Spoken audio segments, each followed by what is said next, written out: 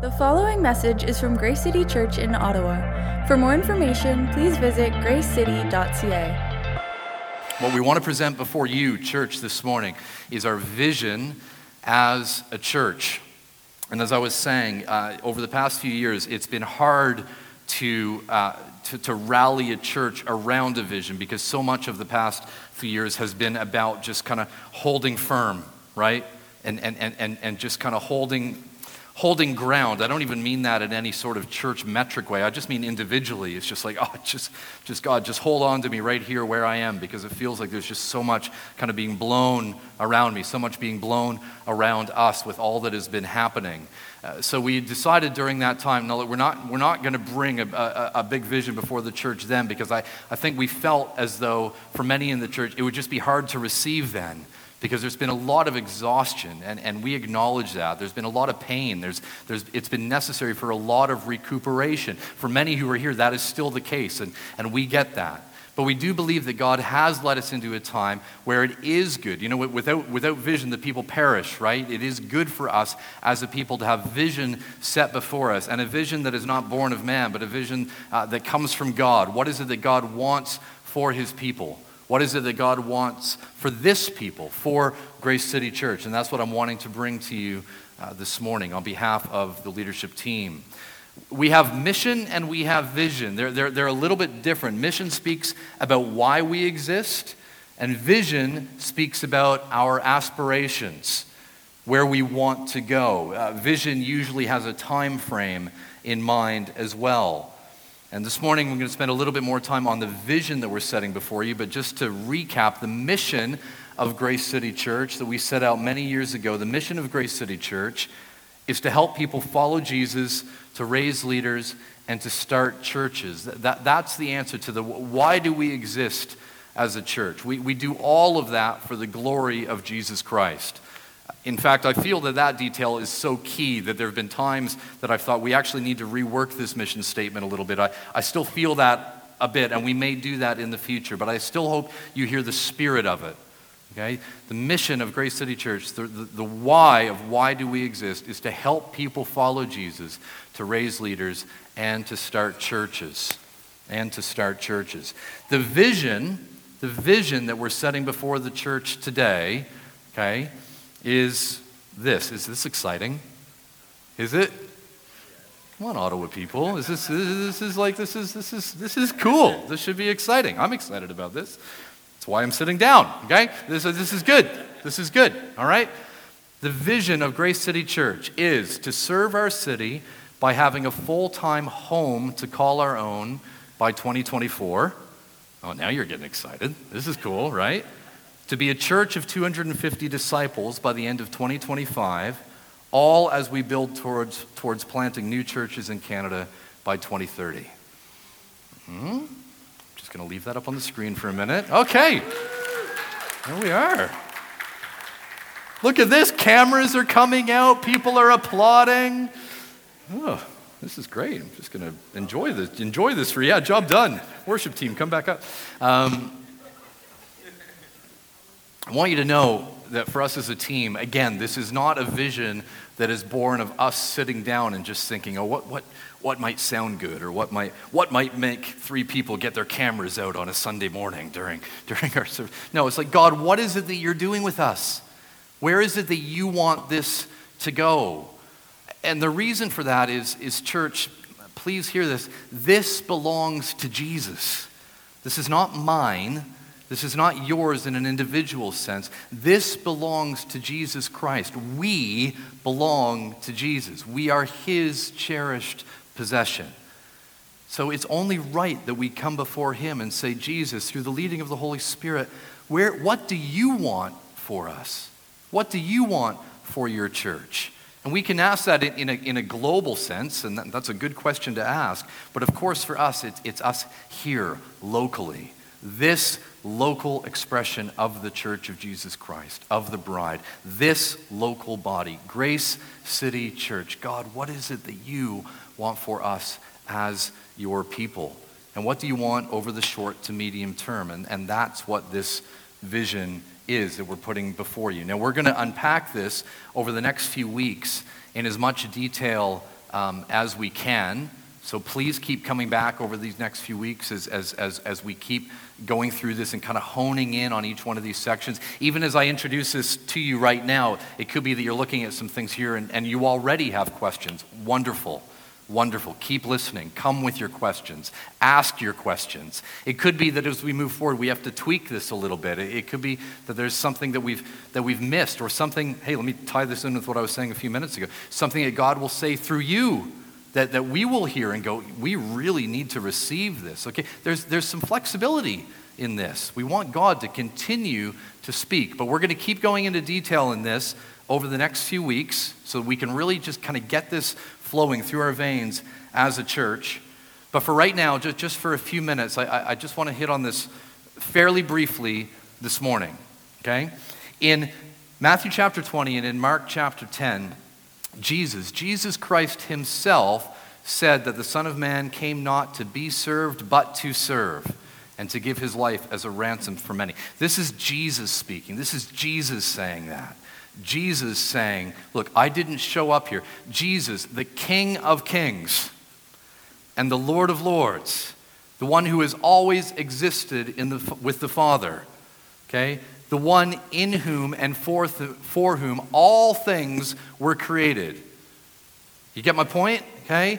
That Jesus said, I've not come to be served, but to serve, and to give my life as a ransom for many. That's what Jesus said. So it only makes sense that the church, the bride of Jesus, should be given to service as well, right?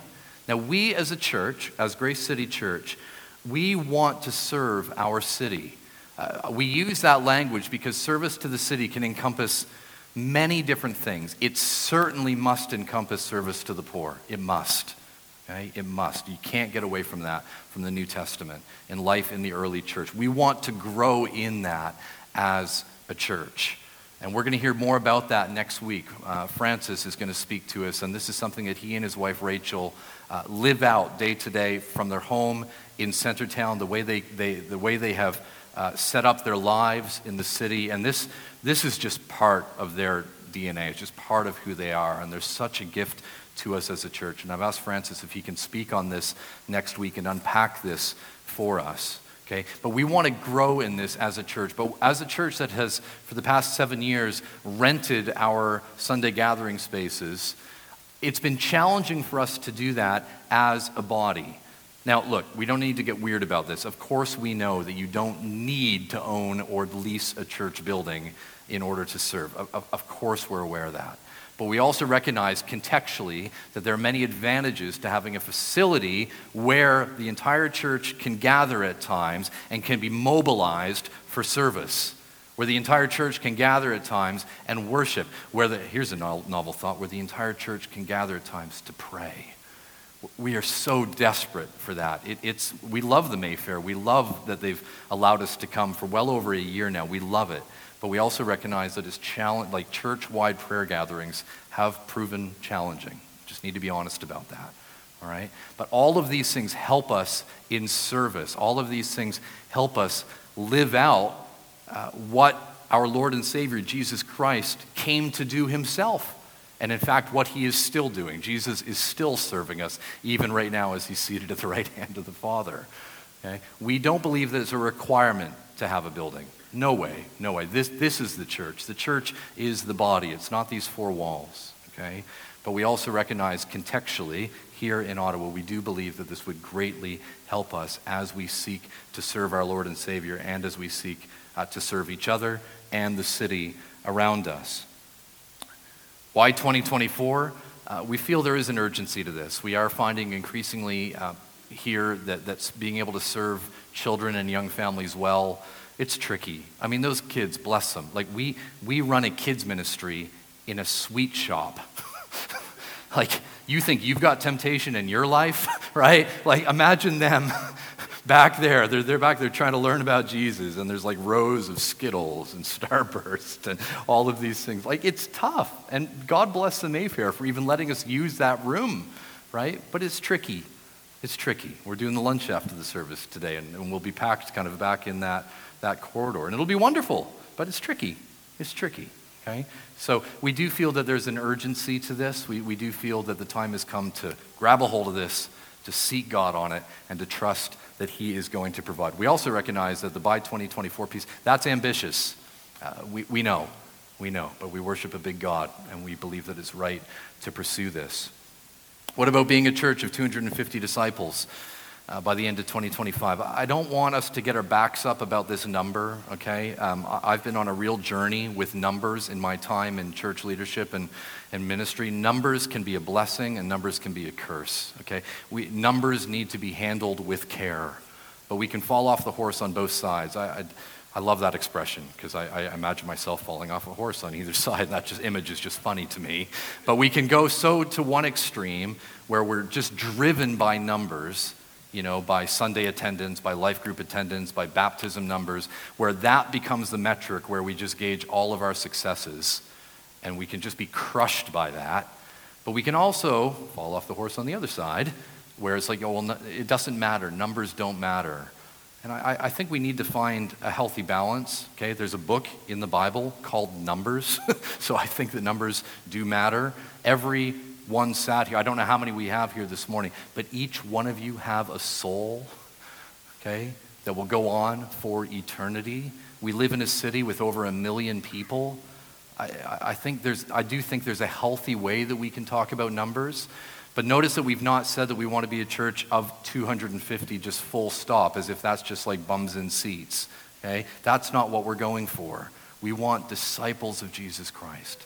We want followers of Jesus Christ. Jesus called us in Matthew chapter 28 to go and to make disciples, okay? It's not even go and make converts. Like, get your mind around that. Like, it's not just go and lead people in the sinner's prayer and then great, job done. No, go and make disciples. That's a lot more involved.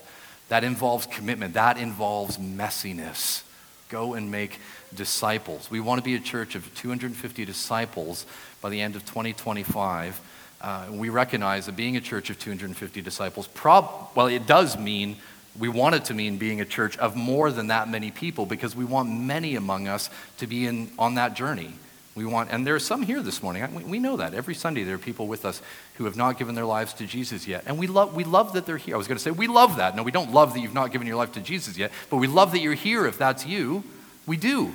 We always want people among us who have not yet given their lives to Jesus, because that means that we're having a hearing with people in our city who have not yet responded to the good news of Jesus Christ. And we want you to know, if that's you, we really mean it when we say that you're welcome here.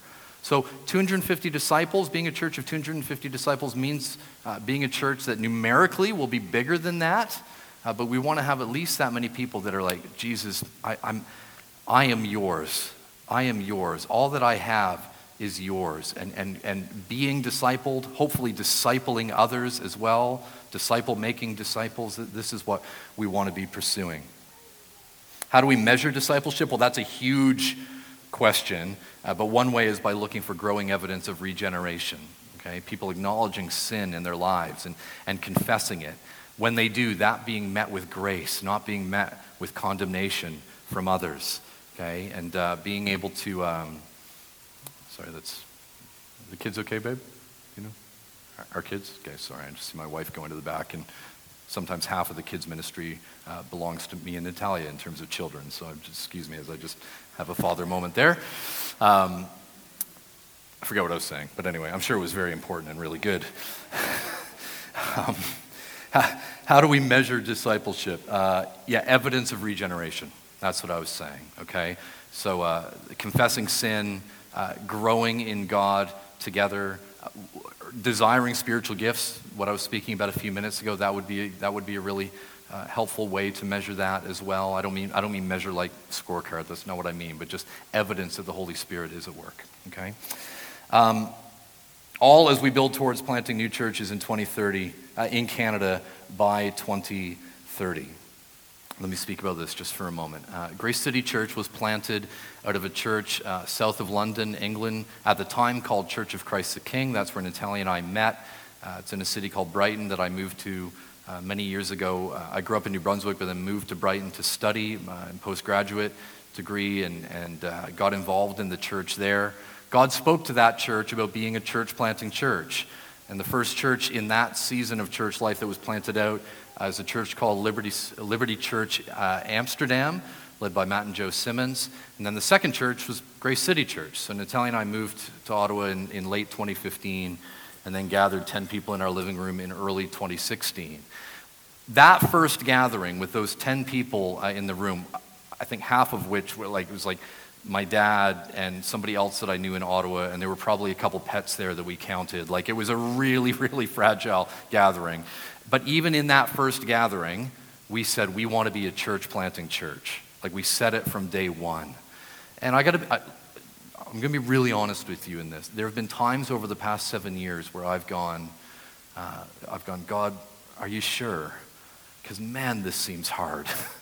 There have been times over the past 7 years where I felt like, God, it feels like we're struggling just to get foundations established for one, let alone for you to send us into other cities. But I have, even very recently, I have felt God challenging me in this. And he's done it through a number of ways. One of the ways is through the team that we've gathered that we're going to tell you more about in the family meeting later on. When we were chatting these things through, those people said to me, Rich, don't lose sight of this.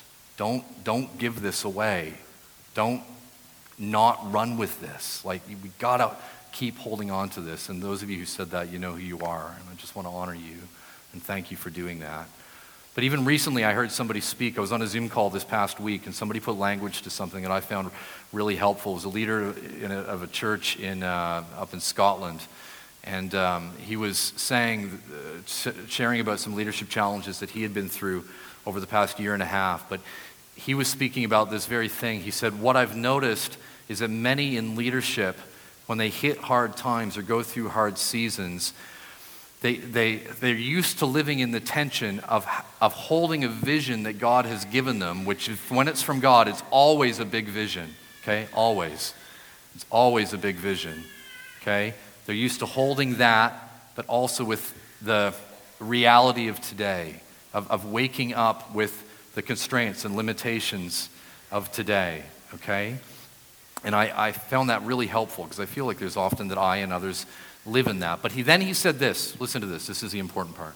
He said, what I've noticed often happens is that often in disillusionment or disappointment, people, often leaders, will adjust their vision to fit what they perceive to be their new reality. They will adjust their vision. What he's saying is they will make the vision smaller to fit what they perceive to be the new reality. And I just had this moment of going, God, have I done that? Or am I at risk of doing that? And I've just felt God saying to me and saying to us again, don't lose the big vision of what I have given to you. And in that sense, what I'm particularly referring to is being a church planting church. Okay? It's being a church planting church. All right? We don't want to lose that. Okay? Because we believe that is from God. Okay? So, it's a long journey for us. There's a lot that he's doing to prepare us. There's been a lot that he's been doing in me for whatever role he would have for me and for other leaders in the church in that. But we do believe that this is something that God has spoken over us. Okay. How does this all happen? How is this all possible? The answer may surprise you, but I believe it's completely consistent with what we see in Scripture. This happens in a way that is very different to what we see in the world when it comes to seeing big visions realized.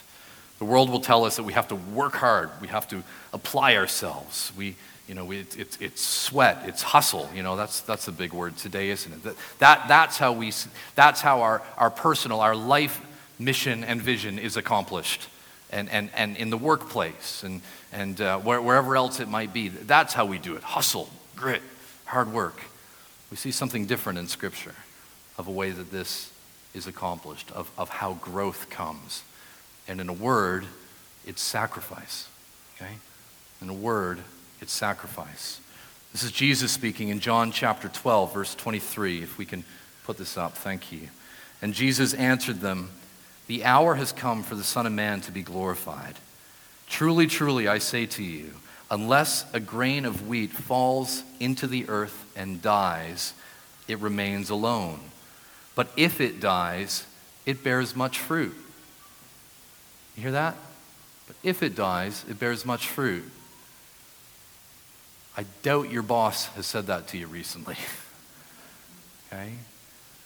I doubt the blog posts that we read, some of us may have read recently, of top 10 tips to succeed, has this as one of the list. But if it dies, it bears much fruit. Sacrifice. How are we going to accomplish this? How are we going to see God doing this among us? There are going to be some things that we, individually and as a church, that we're going to have to die to. There are.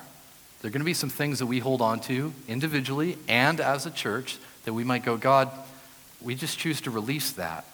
There may be things that I have to do for, as a church for us, and that maybe some style things, or some things that I've been like, oh, I really want Grace City to be this or to look like this, that God will put his finger on and go, Rich, you're going to have to die to that. Maybe some things for you. Maybe some things that you want for the church that you're a part of. Man, we live in such a church-hopping, consumer-type culture where it's like I'll just bounce around until I find a church that ticks all the boxes for me. For you to be involved in this might mean you have to sacrifice some of the boxes. It might mean you have to sacrifice the pen. It might mean you just have to go, God, I'm not going to have my list. I'm not, well, have sound doctrine on it. Have at least one thing on the list, okay? I mean that, sound doctrine. But other than that, if they're preaching Christ, I'm going to have grace for pretty much everything else if they're preaching Christ. Okay? Even if there's style things, worship things, life group things, preaching things that I really want. Okay? It's sacrifice. Are there some things that you're willing to die to? Like, I don't just mean that in a preacher way of like, I'm genuinely asking you to go away and to consider that. Okay? Maybe there's some career things. Maybe there's some financial things. For some of you, maybe there's some relational things. Some things that you know in order to do this, to be used by God in this. There's some other things that you need to set right. This is going to involve sacrifice.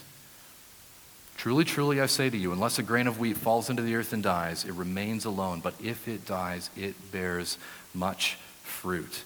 Whoever loves his life loses it.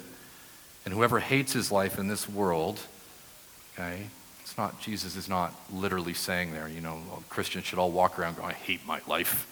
We don't need more grumpy Christians. It's okay. We don't need that. Okay? But it's seeing it in perspective.